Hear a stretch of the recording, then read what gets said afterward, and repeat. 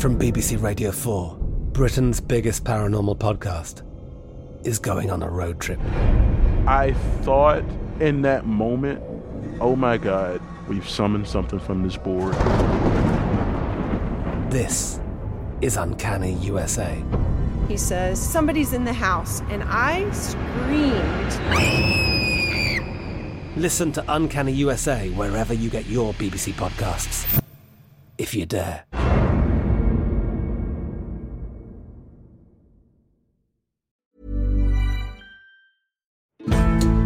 Welcome to this episode of Gone Medieval from History Hit. I'm Matt Lewis. This episode is going to be something a little bit different. There's no guest joining us. It's just you and me to talk about one of the medieval period's most controversial figures. Anyone who knows me at all will be aware that Richard III is a real focus for my research and my writing. I'm a Ricardian, which means that I think history has done a disservice to Richard III. And I'm also currently the chair of the Richard III Society, as well as the author of a biography of Richard. The traditional view of Richard III is that he was a greedy, scheming, Machiavellian character who killed his nephews and usurped the throne to rule as a tyrant. This allows for the foundation mythology of the Tudor dynasty, in which Henry VII did the kingdom a huge favour by saving it from a monster, ending the debilitating Wars of the Roses and pressing a reset button on English politics.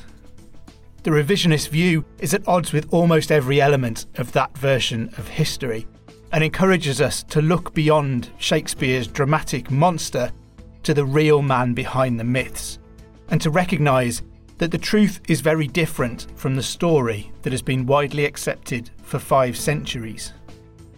So I thought I would offer you my story of Richard III's life. Like everything to do with Richard III, it's subjective, but I'm going to try and stick to facts wherever possible and let you know where I'm making judgments. I'll try to pick my way through the myriad of people who all share names and are all related to each other as best I can. Anyone who's ever spoken to me about Richard III will know that I'm going to struggle to keep this to a podcast-length chat, because I tend to get carried away, but I'm going to do my best. So if you've got a cup of tea or a cup of coffee, or perhaps something a little bit stronger, and you're sitting comfortably, I'll begin. Richard was born on the 2nd of October 1452 at Fotheringay Castle in Northamptonshire, the seat of the House of York. He was the 7th surviving child and 4th surviving son of Richard, 3rd Duke of York, and his wife Cecily Neville, the Duchess of York. His father was the most senior nobleman in England and the richest man after the king. York was a great-grandson of King Edward III via his 4th son, Edmund, Duke of York.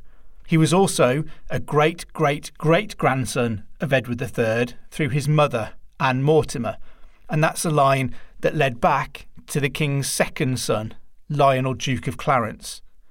York was also a cousin, actually a second cousin once removed, to the reigning king Henry VI, and was widely considered the heir to the throne for as long as Henry remained childless. Cecily Neville's ancestry was hardly less impressive. The Neville family of her father Ralph had been an important northern powerhouse for centuries and had risen to the rank of Earls of Westmoreland. Cecily's mother, Joan Beaufort, was a daughter of John of Gaunt and Catherine Swynford, so Cecily was a great-granddaughter of King Edward III too, by his 2nd son, John. Richard had an illustrious pedigree, but his prospects were less than clear as a 4th son, and it's even possible that a career in the church may have been in his future. Little is known of Richard's earliest years. From the age of 6, though, his life would be turned upside down with alarming regularity by the period that we remember as the Wars of the Roses. In 1459, as tensions escalated, York gathered his forces at his base at Ludlow Castle on the Welsh borders. He brought all of his family there, including his 3 youngest children, Margaret, George and Richard, who had previously been at Fotheringay. It was felt that that castle was no longer safe enough for them. Richard passed his 7th birthday watching these forces gather and then march out of Ludlow towards London. Excitement, though, would turn to fear when his father returned bearing the news that a royal army was hot on their heels. That fear must have quickly become terror when York, his two oldest sons, Edward and Edmund, his brother-in-law, Richard Neville, the Earl of Salisbury, and Salisbury's son, the Earl of Warwick, known to history as the famous Kingmaker, fled from Ludlow during the night.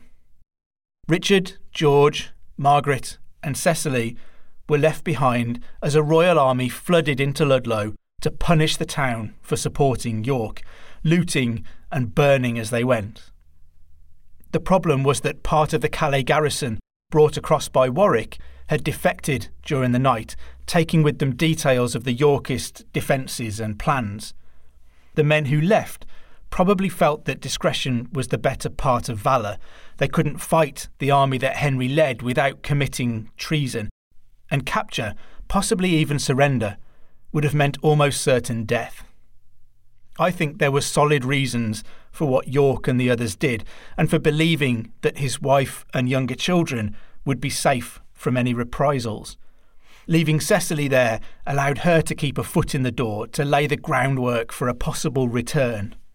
But would a 7-year-old boy understand all of that? Or would he just feel abandoned by everyone in his life he looked to for protection? Richard was placed into the custody of his maternal aunt, Anne, the Duchess of Buckingham. His family was attainted, found guilty of treason, and stripped of all their lands and titles. In early 1460, Warwick led raids on the south coast from Calais, where he had taken refuge with his father and his cousin Edward, Richard's oldest brother. As summer arrived, they attacked in force, and on the 10th of July 1460, the Yorkists were victorious at the Battle of Northampton, and King Henry VI was captured. In September of that year, Richard's father returned from Ireland, where he had sheltered from the storm with his second son, Edmund. When he reached London, York claimed the throne by right of descent from Edward III's second son, which was presented as a senior claim to the Lancastrian descent from that king's third son. The Act of Accord was the result of much discussion. It was agreed on the 25th of October 1460, just a few weeks after Richard's 8th birthday. This made York and his descendants the heirs to King Henry's throne. It made any attack on the family treason and provided them with incomes befitting royal princes. Richard had suddenly been transformed from the son of a dispossessed traitor to standing fifth in line to the throne of England. The year was not yet done with our young Richard, though. Henry VI's Queen, Margaret of Anjou, refused to accept the settlement that disinherited her young son, Edward, Prince of Wales. Raising an army in Scotland, she marched south. York, Edmund and Salisbury took a force north to confront them. At the Battle of Wakefield on the 30th of December 1460, York and Edmund were both killed. Salisbury was executed shortly afterwards, and the three heads were placed on spikes on Micklegate Bar, one of the gateways into the city of York. As the Lancastrian army pushed south, Cecily Neville panicked in London. Concerned that even her young children were no longer safe from retribution, she put George and Richard into a small boat with a few servants and sent them across the Channel as 1461 began. It was a clear demonstration of how far the conflict in England had changed in the space of just over a year, that children were no longer considered safe from their parents' enemies. How might Richard have felt being sent away from everyone and everywhere he had ever known into uncertainty and potential danger? It's hard to say, but it's almost certain that it must have left a mark on the young boy. They landed in the territory of Philip, Duke of Burgundy, and the boys were initially kept at arm's length as the sons of a family that appeared to be losing everything in England. They must have been frightened and concerned for the rest of their family at home. And it would have been another bewildering moment for the 8-year-old Richard when they were suddenly whisked to the glittering Burgundian court. Suddenly they were treated as honoured guests. They were informed that their brother Edward had won the crown, defeated a Lancastrian army at the Battle of Towton, and he wanted his brother's home to attend his coronation. Suddenly now, Richard was second in line to the throne of England. He was knighted, and he was created Duke of Gloucester. During the 1460s, Richard initially remained in London under the protection of his brother, King Edward IV, who I think may have become something of a father figure to Richard during this period after the loss of York. The second half of the decade saw Richard move into the household of his famous cousin, the Earl of Warwick. Here, he would have continued his education and his knightly training, but it's probably at this time too that the scoliosis discovered in Richard's skeleton would have begun to manifest. We also know that Richard met Anne Neville, the Kingmaker's daughter and Richard's future wife, in Warwick's household. The two of them are recorded as sitting at the same table during at least one feast. The nature of their relationship can only ever be speculation, but there is room to believe that it was a good one. Whether it involved love is impossible to say, but as a working relationship, it proved highly successful. As Edward and Warwick fell out spectacularly during the final years of the 1460s, Richard was removed from his cousin's custody and given responsibilities by his brother on the Welsh border and in the southwest of England. Offices in the Duchy of Lancaster saw the teenage Richard placed into direct opposition to Thomas Lord Stanley, a powerful regional noble. When Stanley squabbled with the Harrington family, Richard took the Harrington side and defended their castle at Hornby. The Harrington family had supported the House of York from the outset of the troubles that would become the Wars of the Roses.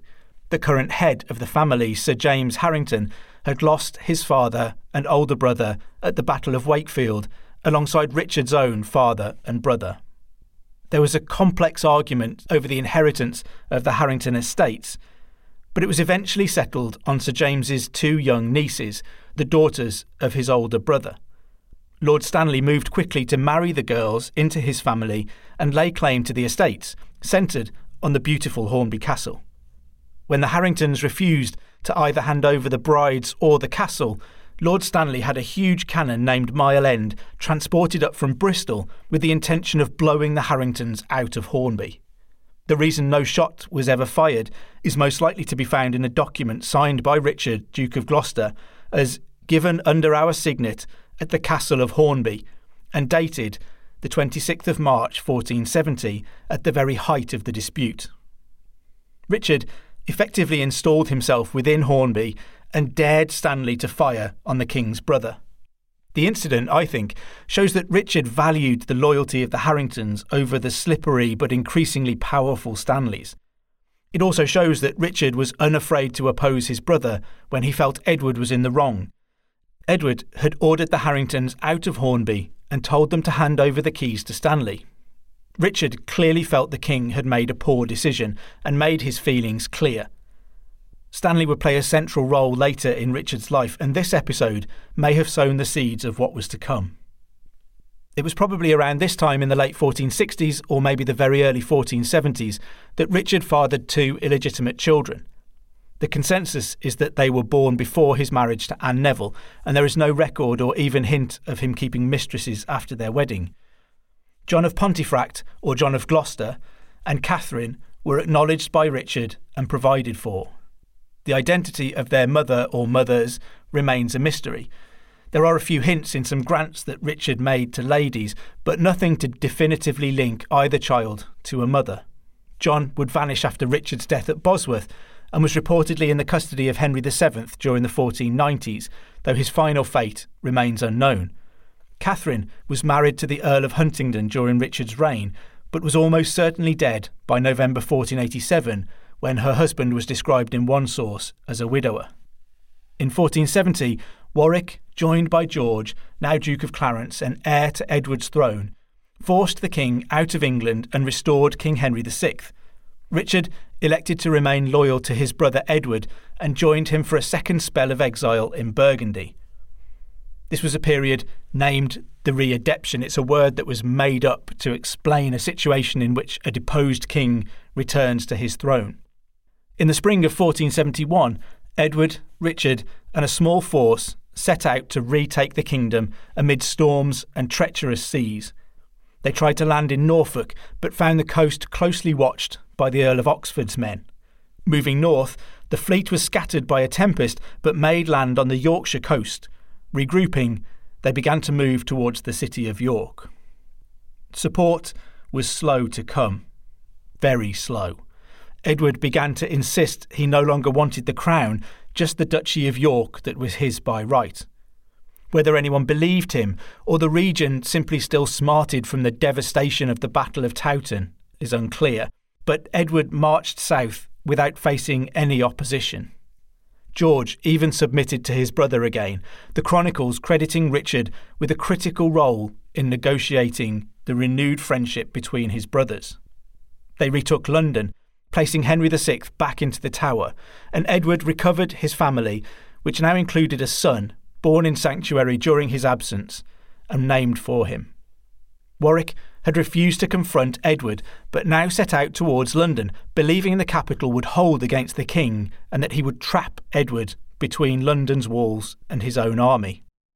With Richard and a fresh force, Edward marched a few miles north and met Warwick's army at Barnet. On the 14th of April 1471, Richard, aged 18, got his first taste of battle. Fought in the early morning fog that disorientated the armies, the Battle of Barnet was a fraught affair. Richard led his brother's right flank, and in the confusion of the mist, the troops had lined up off-centre, and Richard was able to flank his opponents easily. He was injured during the fighting, but acquitted himself well, and the Yorkists eventually won the day. Warwick was killed along with his brother John. Richard may have felt conflicted at the loss of his cousin and former mentor, but also the man who had rebelled so spectacularly against one brother, corrupting another in the process. Soon after a triumphal return to London, Edward, Richard, George, and a refreshed army left again.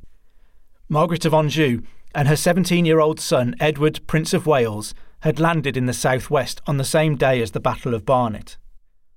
The two armies played cat and mouse along the Welsh border in sweltering heat as Margaret tried to join up with Welsh reinforcements. They finally clashed at the Battle of Tewkesbury on the 4th of May 1471. Prince Edward was killed in the fighting, his mother was captured after the battle, and on the army's return to London, Henry VI was proclaimed dead. The official cause of his death was shock at hearing of his own son's death, but it's equally likely that he was killed. Some have accused Richard personally of killing both Prince Edward and Henry VI. There's no evidence at all to support the former charge, and the latter is based entirely on one source that states that Richard, along with many others, was at the Tower during the night that Henry probably died.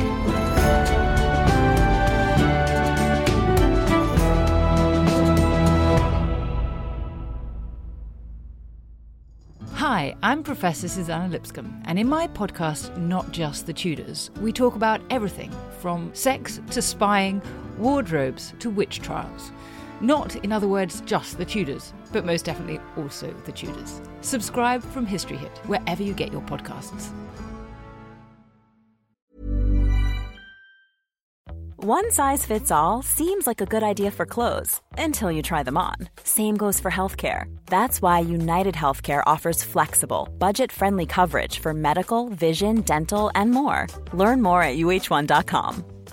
Ready to pop the question? The jewelers at BlueNile.com have got sparkle down to a science with beautiful lab-grown diamonds worthy of your most brilliant moments. Their lab-grown diamonds are independently graded and guaranteed identical to natural diamonds, and they're ready to ship to your door. Go to BlueNile.com and use promo code LISTEN to get $50 off your purchase of $500 or more. That's code LISTEN at BlueNile.com for $50 off. BlueNile.com, code LISTEN. There's never been a faster or easier way to start your weight loss journey than with PlushCare.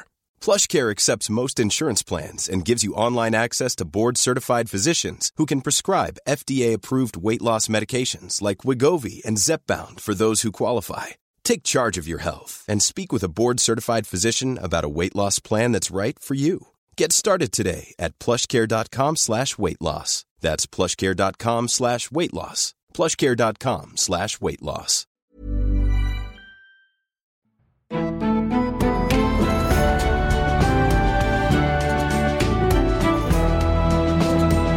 In the aftermath of Warwick's death and the vast power vacuum it created in the north of England, Richard married Warwick's younger daughter, Anne Neville. Anne's sister, Isabel, was already married to Richard's brother, George, and the two squabbled over the Warwick inheritance, with George insisting that he should have it all. Edward eventually gave George the lands in the Midlands and Richard those in the north. Based around Middleham Castle in Yorkshire, it was here that Richard and Anne spent the bulk of the next decade. They had one son during that time, Edward of Middleham, sometimes thought to have been born in 1473, but more likely as late as 1476. In the north, Richard built a reputation as a good lord, offering fair justice. His involvement in local politics inevitably meant that some were dissatisfied, but very few ever voiced such sentiments. There were numerous cases of Richard acting in favour of the ordinary person against their social superiors and ensuring that justice was done properly where his own retainers were involved. This was unusual at a time when great lords were more often accused of protecting thugs in their service from the law. One example came in the early 1470s when John Williamson was brutally murdered by three brothers. The brothers and their father immediately entered the service of Richard as the most powerful local magnate in order to try and protect themselves from the consequences of their actions. John's wife, Catherine Williamson, brought the case to Richard's attention, and despite the hopes of the felons, the father was immediately arrested and put in jail in York to await trial, while his three sons fled but were pursued by the law. Almost a decade later, a husbandman named John Ranson petitioned the Duke directly about Sir Robert Claxton of Horden, who was preventing him from working his own lands. Sir Robert was not only John's social superior, but also had a son and a son-in-law in Richard's service. If he expected that to assist him, then he was to be proved very wrong. Richard wrote a stern letter to Sir Robert and ordered him to stop his mischief and restore to Ranson what was rightfully his. There are a number of cases like this, and the key question here is why was Richard so willing to defy the norms of the system of livery and maintenance that dominated the social landscape in the 15th century? He pursued equity and justice, but he gained nothing for himself from doing so. The corruption of livery and maintenance allowed noblemen to build vast private armies packed with thugs to do their dirty work. Richard shunned that in favour of supporting those with no political power who could give him no support. So we're left to wonder who was upset or threatened by these attitudes. My suggestion is that it was the very people who would take to the field at Bosworth against Richard in 1485. We might also consider how closely the picture of a progressive social reformer fits with the monster that history has bequeathed us. All of this meant that Richard was generally well liked and held in high regard by a region that retains its affection for him to this day. Perhaps they saw the real Richard over more than a decade, not the monster that was painted from the events of the last 2 years of his life. All of this is not to say that Richard was perfect. We have the example of his harsh treatment of the elderly Dowager Countess of Oxford for some balance. The Earl of Oxford was in rebellion against Edward IV. The king granted Richard some of Oxford's lands and those of his mother, who was financially supporting her son's revolt. Richard took the Dowager Countess into custody until she signed over her lands to him. When Henry VII became king after Bosworth, Oxford petitioned for the return of those lands, claiming that Richard had threatened to send his mother to a northern castle where she feared the cold would kill her if she didn't sign. This hostile testimony is the entire basis for this story. There is some evidence that Richard actually paid the Countess compensation for what she lost. Moreover, even if it were true, one story of Richard dealing harshly with an active rebel is all that can be found to lay against his good reputation as Duke of Gloucester. There is one other accusation often levelled at Richard, but it really doesn't stand up to scrutiny, and it's symptomatic of the kind of thing that Richard is accused of. John Rouse, who wrote a history of the Earls of Warwick, spoke in glowing terms about Richard while he was alive. Immediately after Bosworth, he collected up all of his work praising Richard and rewrote them, adding the details that he was retained in his mother's womb for 2 years, born with a full set of teeth and shoulder-length hair, to paint him as a monster. Rouse is also the only mention of Richard having uneven shoulders, and the reason it was discarded by many was because it lay alongside such obviously made-up elements of Richard's story. Rouse tells us the story that Warwick the Kingmaker's widow, Anne Beauchamp, was deprived of all her property by Richard, who then locked her up for the rest of her life. The obvious problem with this story is that Anne Beauchamp outlived Richard by 7 years. What actually happened, according to the sources, is that Richard and George were keen to claim Warwick's estates by right of inheritance via their wives, and not to have Warwick attainted for treason and his lands granted to them by the Crown. In that way, their tenure would be more assured. Edward IV achieved this by having Anne Beauchamp declared legally dead so that her property could go to her daughters. It's also worth considering that the main beneficiary of this was George, not Richard, since the Warwick lands were centred around the Midlands. We also know that Richard had his mother-in-law collected from Beaulieu Abbey by Sir James Tyrrell and brought to live with Richard and his wife at Midleham Castle, where there's no record of her being mistreated until Rouse's later story. In 1475, Richard took part in his brother's invasion of France. The French quickly paid off Edward, but sources suggest that Richard disagreed with his brother and felt that they should have fought. When Louis XI gave out generous annual pensions to the English king and his men, Richard refused to accept one. In 1482, Richard led a campaign into Scotland on his brother's behalf. Edward had been trying to launch an invasion for over a year, but had been delayed in the south, so he delegated it to his brother. Richard marched all the way to Edinburgh and took the city without a single casualty. The Scots king had been imprisoned by his own nobles, so finding no one to negotiate with, Richard extracted the best deal he could from the city of Edinburgh and withdrew. At the border, Berwick-upon-Tweed had been retaken. This strategically vital border point regularly switched hands and had most recently been given to Scotland by Margaret of Anjou to secure their help in 1460. It has remained on the English side of the border ever since 1482. The events of 1483 are complex and wide open to interpretation that depends largely on your view of Richard. I've tried to present the man confronted by those tough decisions in that year to help inform a view of his actions. Does the Richard that we've encountered so far sound like a child-killing, usurping tyrant? The year began with fresh hostility with France.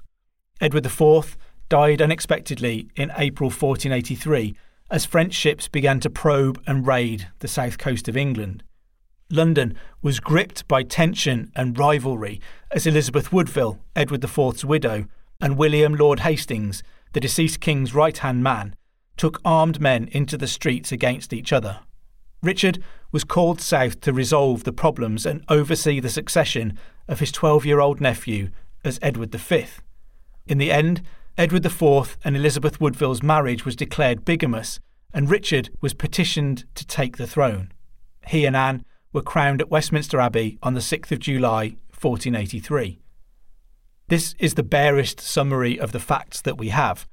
The fates of the sons of Edward IV is a story for another time, but one thing the sources are clear about is the authorities in London who examined the evidence of Edward IV's bigamy, found it compelling and accepted it.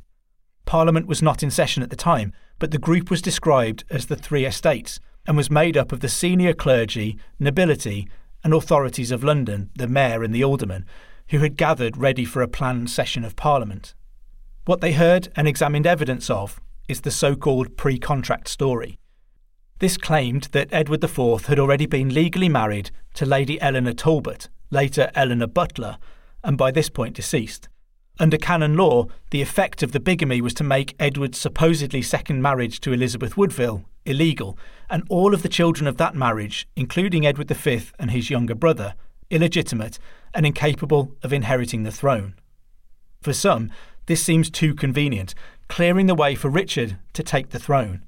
I'm less convinced by that argument, and I suspect it was anything but convenient, scuppering all of Richard's plans and the work to this point. Why did the story emerge at that precise time, after Edward IV's death? I would answer that it probably couldn't have emerged before then, without the one exposing it losing their life. Edward had executed his own brother George in 1478, and part of the attainder against him in Parliament hints, admittedly vaguely and obtusely, that George was challenging the legitimacy of Edward's children. It wasn't therefore a new story, and it had cost the king's own brother his life. Would you repeat it in public while Edward was still alive? But as I said, that's a story for another time.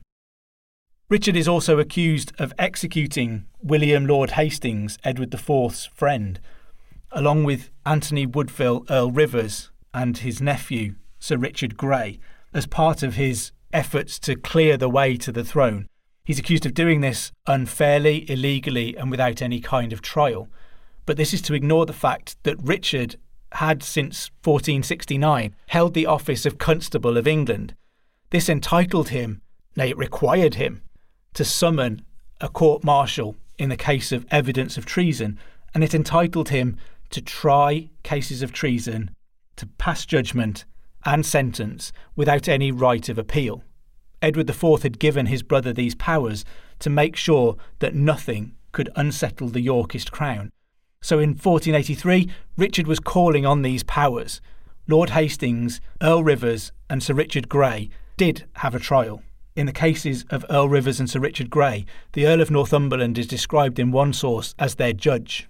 So I would argue that these were judicial executions. Whether the men were guilty of any treason or not is perhaps a different story. I would suggest that perhaps they were. But now Richard is king, his wife Anne is queen. And one of the first things he does is to leave London. And this seems really odd to me if you think that Richard had been desperate to get all of this power that he suddenly has, that his first move would be to walk away from the centre of all of that power and to leave space for his enemies to move into. During a royal progress to the north, Richard created his son Edward of Middleham as Prince of Wales, and the royal family were lavishly entertained in York. But revolt was already being planned in the south. Henry Stafford, the Duke of Buckingham, had been at Richard's right hand throughout the crisis of 1483, but suddenly decided to rebel. Some of the southern gentry and knightly men also planned to revolt, and Henry Tudor, a claimant to the earldom of Richmond who had been in exile in Brittany for 12 years, also assembled a fleet to take part. Weather and good intelligence allowed Richard to act quickly and decisively to avert the rebellion. Buckingham was captured and executed. Tudor never managed to land and returned to Brittany. I strongly suspect that Buckingham meant to make his own bid for the crown in October 1483. Some have looked to Buckingham as a potential murderer of the princes in the Tower, as a way to discredit and destabilise Richard to improve his own chances. For my money, nobody killed the princes in the Tower in 1483. Richard's only parliament was held in early 1484, and since then has been widely praised for the quality of the laws that it introduced. There were reforms to the system of bail to prevent it being denied to anyone, and to stop goods being seized before a conviction. Jury composition was reformed to end the bribery of juries by wealthier members of society. Land law was updated to drive out corrupt practices and fraud. Several measures focused on justice and trade and have always attracted admiration. I would suggest that these policies represent a continuation of Richard's interests during his time in the north, but moving them onto a national stage threatened the interests of more powerful people. Those who had prospered from the corruption of Edward IV's government that Richard complained about were the very men who headed abroad to seek out Henry Tudor and who returned to fight against Richard at Bosworth. I would suggest that this drive to root out corruption and improve justice for those lower down the social ladder was the primary driver for men seeking to unseat Richard. The fate of Edward IV's sons was no more than a convenient, honourable-sounding cover for their otherwise distasteful motives. In March 1484, Elizabeth Woodville gave her daughters into Richard's custody after he swore to protect them and find them good marriages. Richard's rule, however, remained under threat from Henry Tudor. He had sworn at Wren Cathedral on Christmas Day 1483 to take Richard's throne and marry Edward IV's oldest daughter, Elizabeth of York. Amidst all this, Richard's personal life was hit by tragedy. His only legitimate son, Edward, died in April 1484, creating a personal tragedy, but also a politically damaging succession problem. Anne, Richard's wife of more than 10 years, died on the 16th of March 1485 too. Faced with the political consequences of those personal losses, Richard began to negotiate a marriage to Joanna of Portugal, a princess with Lancastrian blood. As part of the negotiations, Elizabeth of York was to marry Manuel, Duke of Beja, who was later King Manuel I of Portugal, allowing Richard to keep his promise to find suitable matches for his nieces, and also to remove her from Henry Tudor's plans. These negotiations were twisted into a rumour that Richard planned to marry his niece himself, and he was forced to publicly deny this. This points to the opposition to Richard that was current during his reign, but there is no evidence whatsoever that Richard really planned to marry his niece, and evidence that he was arranging a Portuguese marriage for her. I think the idea that he meant to marry Elizabeth of York himself was a distortion of the truth to make Richard look bad. Richard almost negotiated the handover of Henry Tudor from Brittany, but he escaped across the border into France just in time. The French had been wary of Richard since the events of 1475, and following the death of Louis XI in 1483, when his son was just 13, were undergoing their own minority crisis.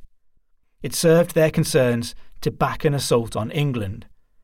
With French support, Henry Tudor invaded, landing in southwest Wales in August 1485. Richard was reportedly excited by the news and the chance it presented to see off the last threat to his crown.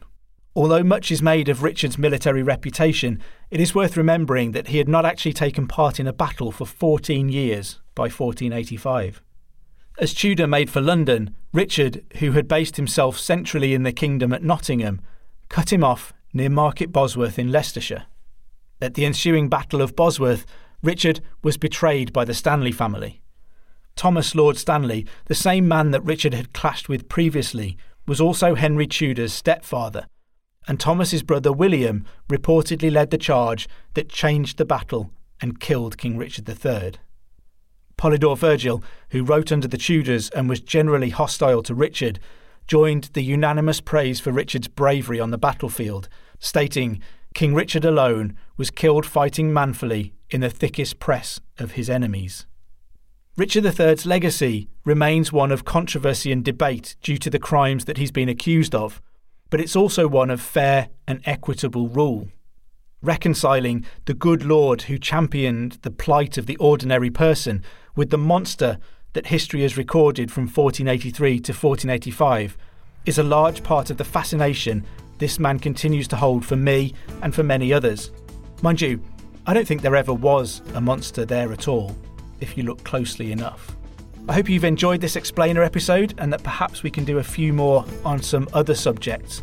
Please subscribe to Gone Medieval from History Hit wherever you get your podcasts, and listen out for another new episode from my fantastic co-host Dr. Kat Jarman coming on Tuesday.